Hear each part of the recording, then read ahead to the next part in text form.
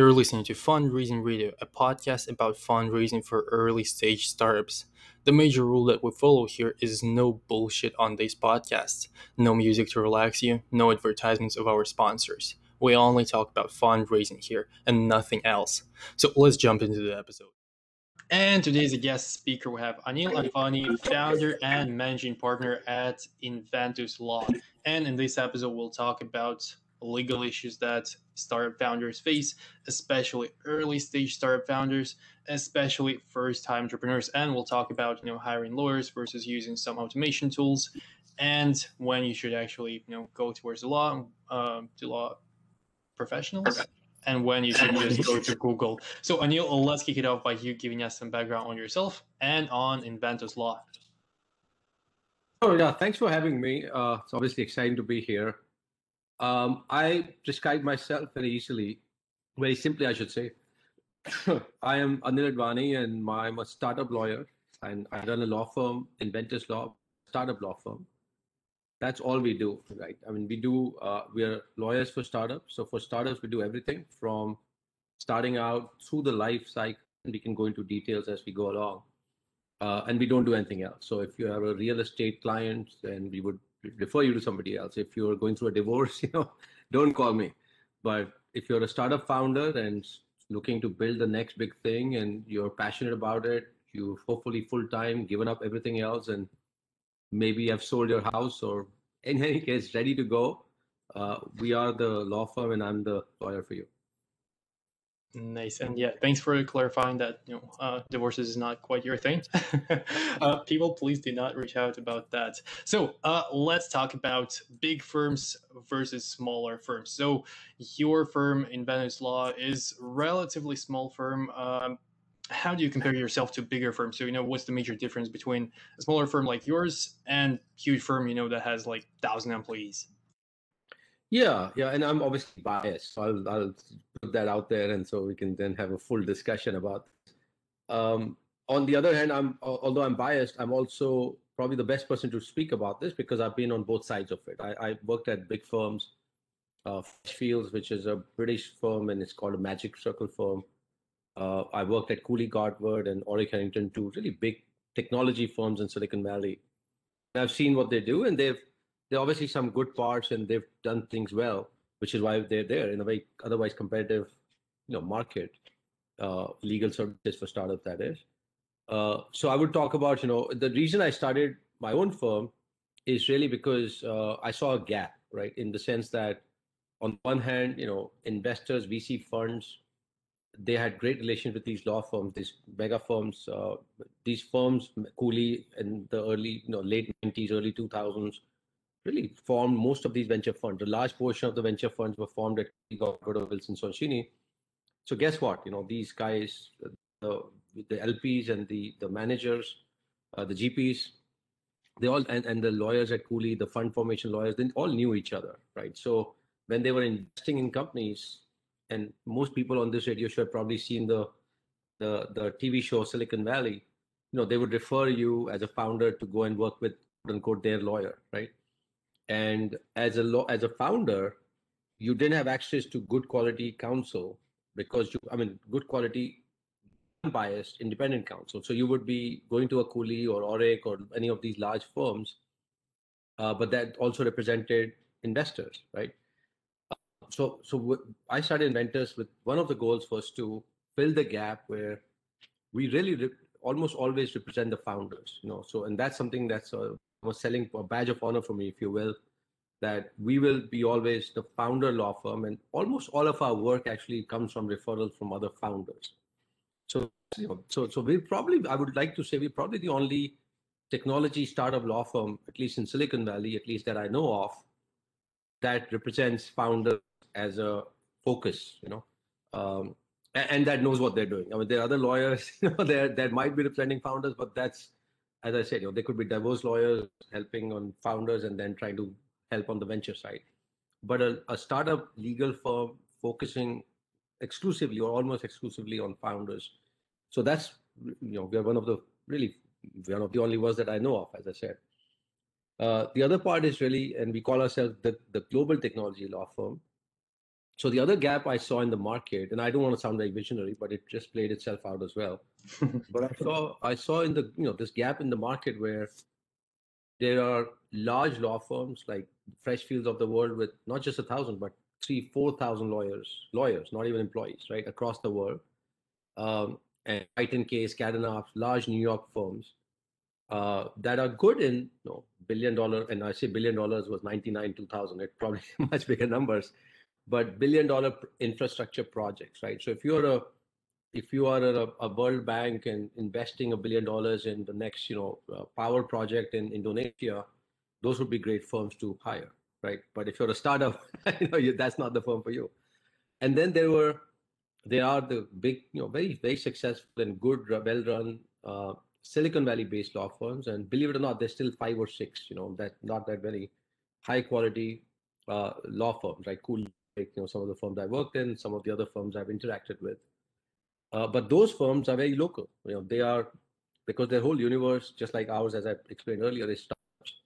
And at least when I started 2009 until that time, almost all the investments were made in startups in Silicon Valley, right? So these lawyers, these partners, these big firms, they exclusively focused on representing VCs or startups in Silicon Valley and I would hate saying it, but it's true, had no idea, or in most cases, interest in looking outside Silicon Valley. Forget about the rest of the world. So I this whole thing we call technology startup, this whole ecosystem in Silicon Valley was set to blow up because the smart kids graduating from the engineering schools in India or Singapore or Turkey or Croatia or Russia, they were not now working for the GEs of the world. They were starting to build their own, right? So I saw that they would need help, right? And there was an opportunity of becoming, frankly, the only global technology law firm, and we have a trademark, so nobody else can call themselves that. And think about this: these big firms didn't even think about trademarking something which I believe is very valuable, and that's what we position ourselves, right? So we distinguish ourselves from big firms in two ways, well, three ways or four ways, but certainly the first is really that we are focused on representing founders, and that's where most of our work comes. So our loyalty, if you will, remains with really the technically and legally and ethically we represent the companies, but the interests of the founders as they set up those businesses. Secondly, we are much more global, and third, obviously that's the key part for a lot of founders: fees and how we operate and fee arrangements. I've had two calls this morning with founders that were also talking to big firms, and I've already prepared for this. In that, the good thing is, at big firms, there are models of working, and if you're changing that model, you have to go all the way up to the management committee. If you're a partner at a big firm, there's only so much flexibility you have. With me, if you're a founder and we like each other, or if you're referred by a founder I've worked with and there's some background, it's whatever you and I agree on. We have coffee. We used to have coffee, and now on Zoom coffee. Whatever you agree on, you say, hey, Anil, I want to do this, and how much will it cost? We can do a flat fees. We can do fee deferrals. I come in with some equity sometimes, many times. If I like the company. So that's and it's not something that we say, okay, play games. It's everything on the table. If you like it, we like each other. We can sign up very quickly and be up and running with the focus of building the company, right? Not playing games. So that's the third. And fourth is, we're really all very good people. I'm not saying lawyers at other big firms are not good people, but we are good people in the sense that, and I say that to my team from time to time, that, if you don't understand what it takes to build a startup, for a founder that's given up all the opportunity for, sometimes Silicon Valley, you are 250, 300, 400K jobs to build the startup, right? They're betting their futures on this. And if they're working, and if you don't appreciate that, and if you can't support it, you shouldn't be a startup lawyer. There are lots of good things to do. As a lawyer, you can change the world, you can do other things, you can make a lot of money outside. But if you are raising your hand to be a startup lawyer, you need to be committed to the founders and understanding the passion and the stress and everything that goes into building a startup, and you're to support that process, not bring your egos or your own personal issues in there. So we are very good people. We are very founder focused and passionate about helping our clients build it. Nice. That was a lot of focus was on the more of a That's moral my side, skill.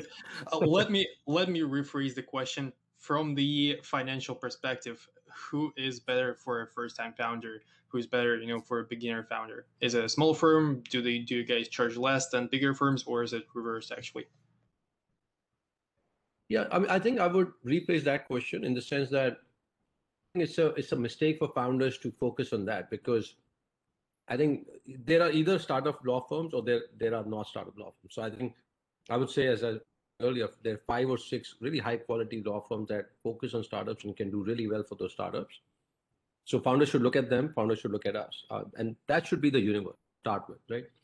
And there isn't a whole lot of difference between them and us in terms of financial. To be, and I'm speaking sort of against myself in that, but to be sure, cost should not be the decision maker, right? It should be the lawyer and the person that you trust, because founders don't realize when they start, the relation with the lawyer, your startup lawyer, is one of the most important relationships.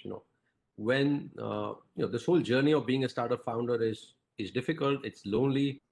You need people that you can trust and also pick up the phone and chat about. One founder, I'm working with, and he's selling his company for quite a million, quite a lot of money. We've been chatting. He came in, and then yesterday we were talking about smoothies. I sent him a picture of my smoothie, and he sent me something else that he had. I mean, just someone you can really be connecting with, right? As a founder, you need that around you. I'm not kidding. I have one founder staying in my house. He's visiting from India, and he's staying here in my house right now. Nice. Yeah.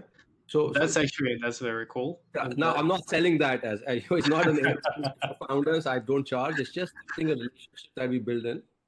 So I would say, back to the original question, it's about who do you trust as the person that you will pick up the phone and you'll get the right answer for the right reason, not because you're paying them more or you've been referred by a VC, all of those other things that go on in the background.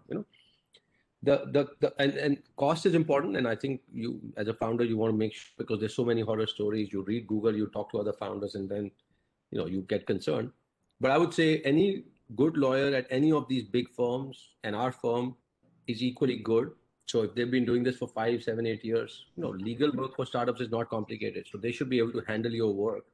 The fees, because it's fairly straightforward and a lot of it is streamlined, it should not be a lot of money. So for those reasons, don't focus on the money part of it, because it'll solve for itself if you work with the right startup lawyer. Look for the person that you can connect with most, right? That you can trust, that even when things are not working well, that this person will stand up. If you're not able to raise funding, if last year I have a small firm and I'm not financially necessarily wealthy, but one of our clients, we said, okay, we'll do all the work for 2020. And this, this 2 weeks ago, he sent an email saying we're shutting down, and we wrote off that time and said, okay, come back when you start again, and he will. So we put back into the system. So I think, matter of when chips are down, who are the firms? Big firms will start firing clients. When yeah. the economy turns, they'll stop responding. They'll send you invoices, don't pay, then they'll fire you. They'll say go away, or they'll just not do the work. And we don't do that. I mean, we don't go and chase those clients. We don't want clients that are not paying necessarily. But if you're our client, we are not just running away just because you're not making, it's not the best time for you at that time. So there is certainly a relationship that you have to think about. When I work with a founder, not just thinking about, I am thinking about how much I can earn from there. And sometimes I make investments. So that's certainly a part of the decision. But also the fact that, that founder has been referred by another founder. So there's a few relationships to at stake. And that founder is very likely, if they're starting a company, they're connected to at least 5 or 10 other founders that over the next 5, 10 years will start companies. And that's a prospective client for, client sort of channel for me. So that's very important for me. So because it's my firm, I'm not going anywhere for the next 10, 20 years. So I have to continue to invest, right, in my credibility, my name, more than a few $1,000s, right? So I'm always taking that longer term perspective. Nice. I love that approach. Long time perspective is generally the one that's working. So great work there. I love hearing this. But again, let's take a look at this from the financial perspective. There is always an alternative to the lawyers, being it Google, any other search engine, or actually an automation tool like the tool that allows you to basically create your company from zero to pretty much structuring your first round. those tools allow you to do the entire process for, like, I would say $150. So who do you think should go that way, and who do you think should actually go through an actual, like, real lawyer?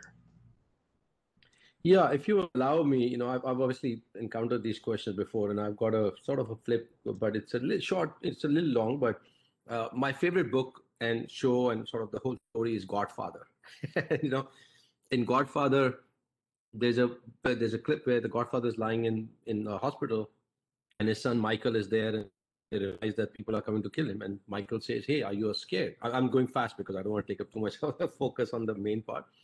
But Michael says, "Are you scared?" And the Godfather says, bad people have been coming to kill me since I was 12." You know, so that's how I feel about technology and all these alternatives. They've been coming to kill the legal practice for a long time. If you know what you're doing and you're providing the value and advice that's critical, you will do well as a startup lawyer. If your whole purpose is that I'm a startup lawyer because I have the best forms, I have better technology, you will fail, right? So I see technology as an enablement of what we do. So I think and I'll answer your specific question of how founders should look at it, but I'm more philosophical right now. We like technology, right? I mean, if I don't have to spend the time to do things that technology can do, that's better for me, because I can do more, right? And there's no shortage of clients. I can do more and I can spend less time doing that, right? And everyone's happy.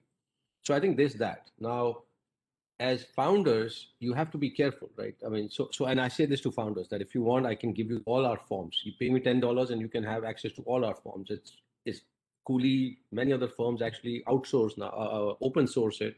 You can go online to their website and download. And I'm maybe marketing Cooley, but that's fine. It's a good firm.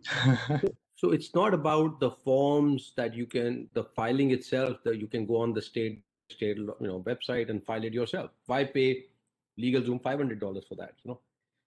So the question is, what is it that you're doing, right? If you wake up in the middle of the night and say, I want to start a company, and you're very furiously thinking of, I have to because I'm not going to sleep. Sure, go online and file the company, and that's fine, and then go to sleep because you have a company. If you're going to give up all that you have, like the $300,000-$400,000 job at Google, use the next 3-4 years, put your credibility on the line. Are you really doing that to save a few $1,000s, right? That would be the question, right? Because the substantive part of that answer is that it's like any other professional service, right? A doctor, would you go to WebMD when you have a heart attack? Because your cardiologist is going to charge a lot of money. You should not, right? Even a plumber, right? I mean, I can fix most things in my house, but when the water is leaking and I fix it, I'll probably waste more time because the water will keep leaking. I just wouldn't know, right? At some point, I'm wasting money because there's water leakage, but I'm thinking I've solved the problem and I've saved $200 for the plumber to fix it. That's really how founders should be thinking about. There is, and again, I'm biased, but I've been doing this for 21 years with over 3,000 founders, and I can see the founders that understand and get it.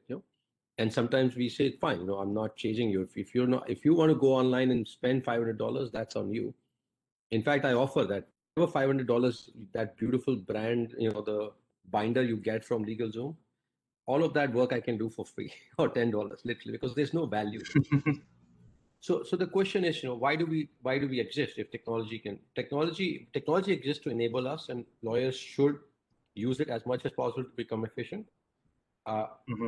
We exist as lawyers because we want to be able to bring the right advice, our experience, on how to set things up, right? In the last 21 years, I've seen all sorts of things, right? And the other part is, so I've seen lots of things, and that is the value we should be providing. And if you don't believe me, then maybe there are lots of good lawyers who will provide that.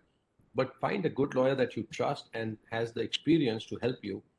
And because we've all seen a lot of these over hundreds and hundreds of thousands of transactions, there's nothing magical about this anymore, right? There's nothing complicated about it. Therefore, it doesn't take that much. And therefore, it should not cost that. So you might think you're saving, it'll cost tens of thousands of dollars. It does not, right? But whatever it does and whatever you're paying your lawyer, as long as you trust and they have the right experience, is worth it. And technology cannot solve that, unfortunately. Or fortunately for us, I guess. Very true.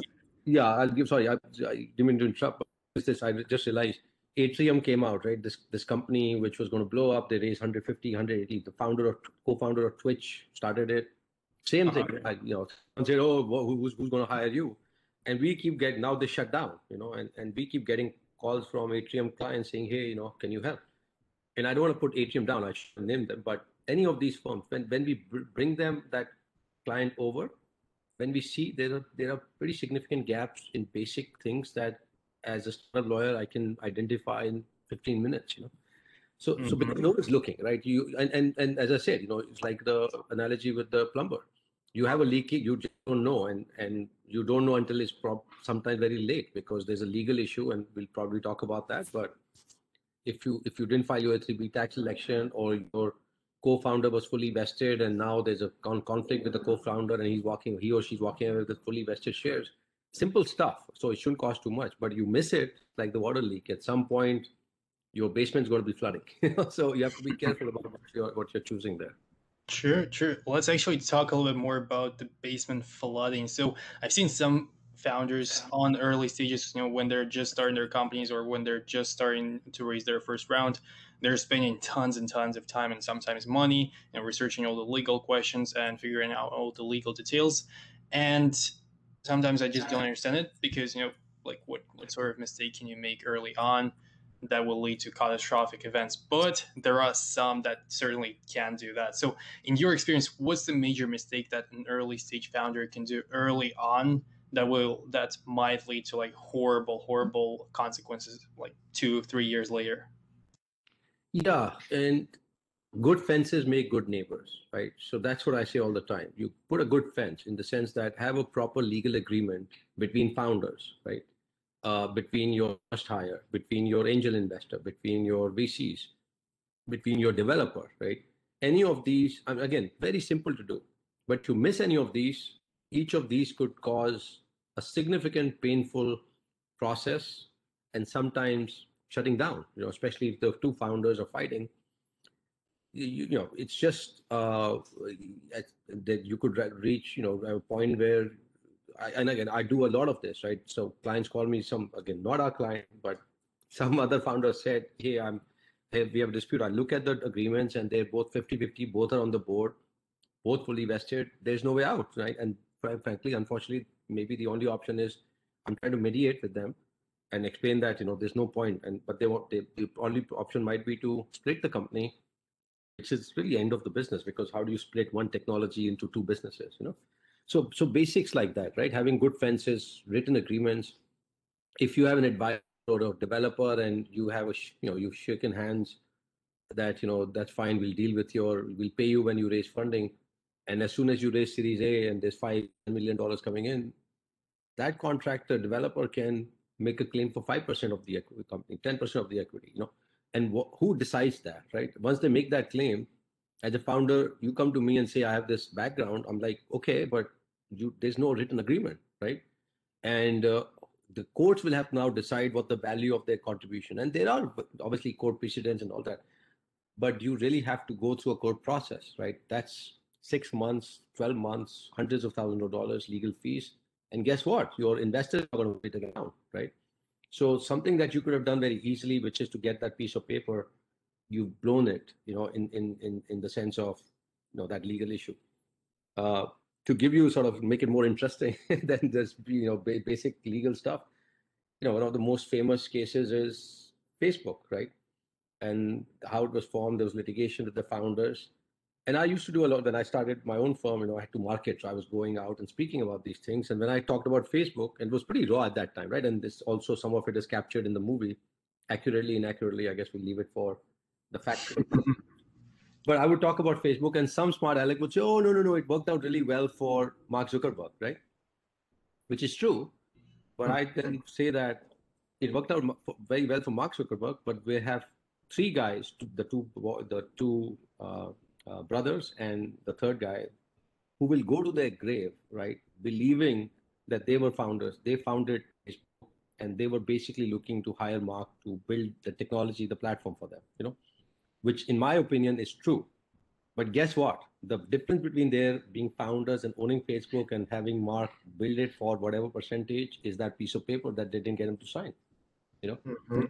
So if you're building the next Facebook, if you believe you're building the next Facebook, and but on the other hand you want to take the risk that saving $few thousand will, will is the right way to do it, maybe I don't want to work with you. Maybe you need to rethink that. Again, I don't want to say that you need a lawyer for everything. A lot of information, there's no magic. The information is there, but because of that, also the process itself is so easy. Just get a good lawyer, follow what they're asking you to do. Ask the questions. Ask your friends who are successful entrepreneurs who've done it before. Ask the right question. Make sure your lawyer's not missing something, because there could be some unique, your immigration issue, for example, if you're with that, right? But other than that, as startup lawyers, we've seen it all, right? There's nothing you're doing that we haven't seen in terms of the legal structuring, that we need to worry about too much, or charge a lot of money to put together. Mm-hmm.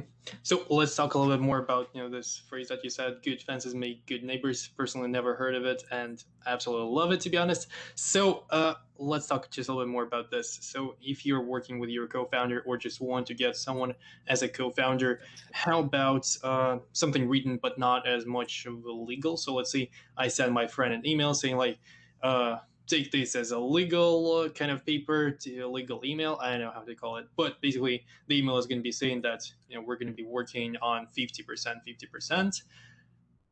Do you agree to this? And then he or she responds yes. Does this count as a legally binding document?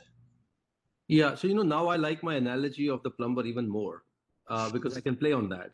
It's like asking the plumber that my tap is leaking. I don't want to pay you $200. Can I just put a bandage on it, right? So, or I don't know, right? I mean, I don't know how good quality that is and whether the water will keep leaking. The short of it is, if it's a written agreement, right? Again, I just want to make sure that you don't need a lawyer necessarily for that. If it's a written agreement and the key elements are properly drafted, sure, it's enforceable. Anything in writing for adequate consideration, where the terms are fairly clear and you didn't put a gun on someone's head, is legally binding. So if you don't have it's not nobody will go to court and say this agreement is not valid because a lawyer didn't draft it, right? That's no court will allow for that, right? The question is, who's drafting it? Is it clear? And when a lot of times, founders say percentage equity, that's a little bit, incorrect, because the percentages may move. So founders, the two founders getting together saying 50-50 may be okay. But if you're hiring an advisor and you say 1% equity, 2% equity, which most founders do because they want to save the fees, what does that mean? Because two founders may have issued themselves, let's say 50-50, and there's 2% of that, but then they set up another option pool. Maybe they raise money, and now from 10 million, you have 20 million shares. So is it 1% of 10 million or 1% of 20 million? That's basic things like that could get lost, right? And that's a significant 1%, just in that example, difference between what you think you were saying and what the other person. And that's why good fences make good neighbors, because that's a fence. That's everything is on paper.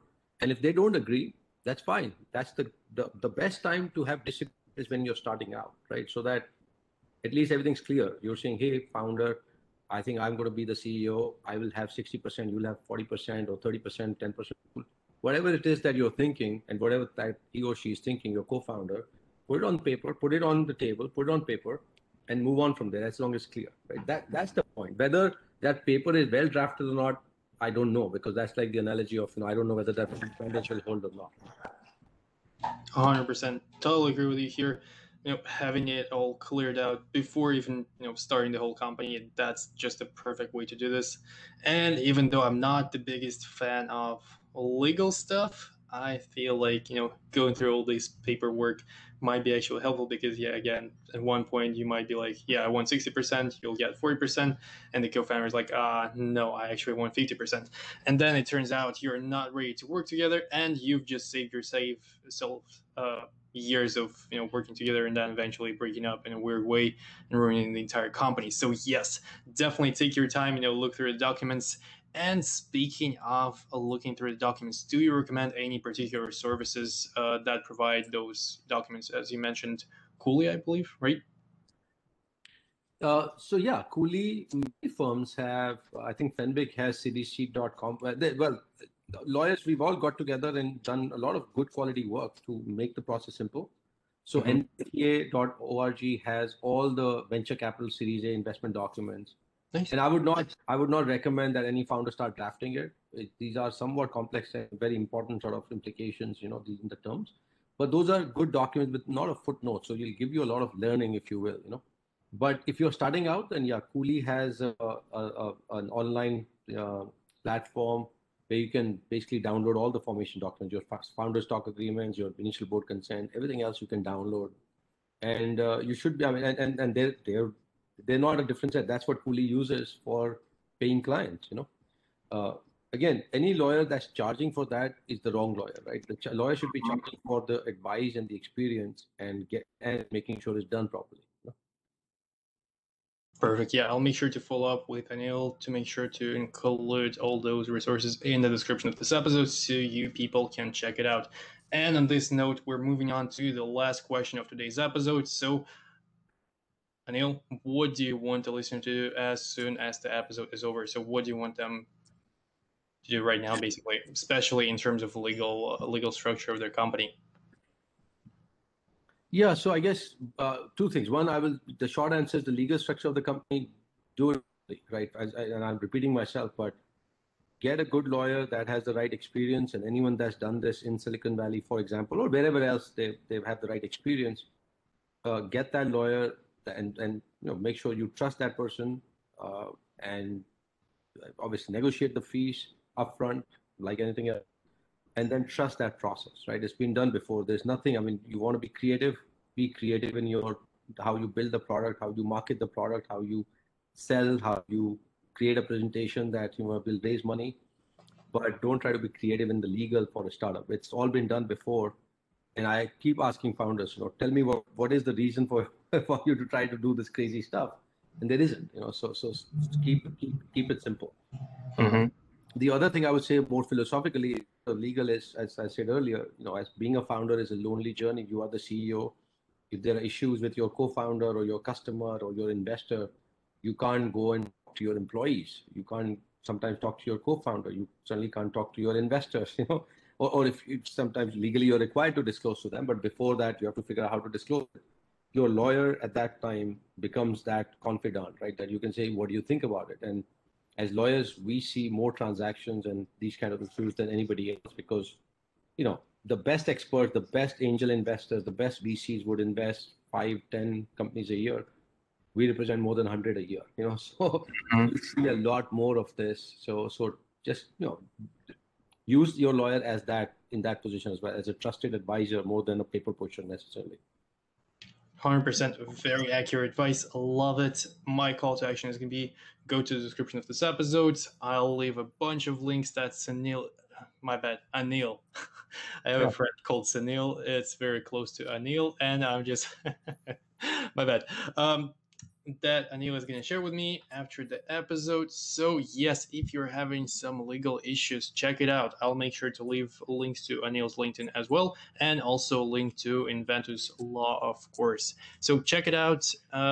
Don't do legal mistakes. You have other problems to take care of. So, be careful. Don't waste too much of your time, but at the same time, do not make stupid mistakes. So, do that, and as usual, have a good day.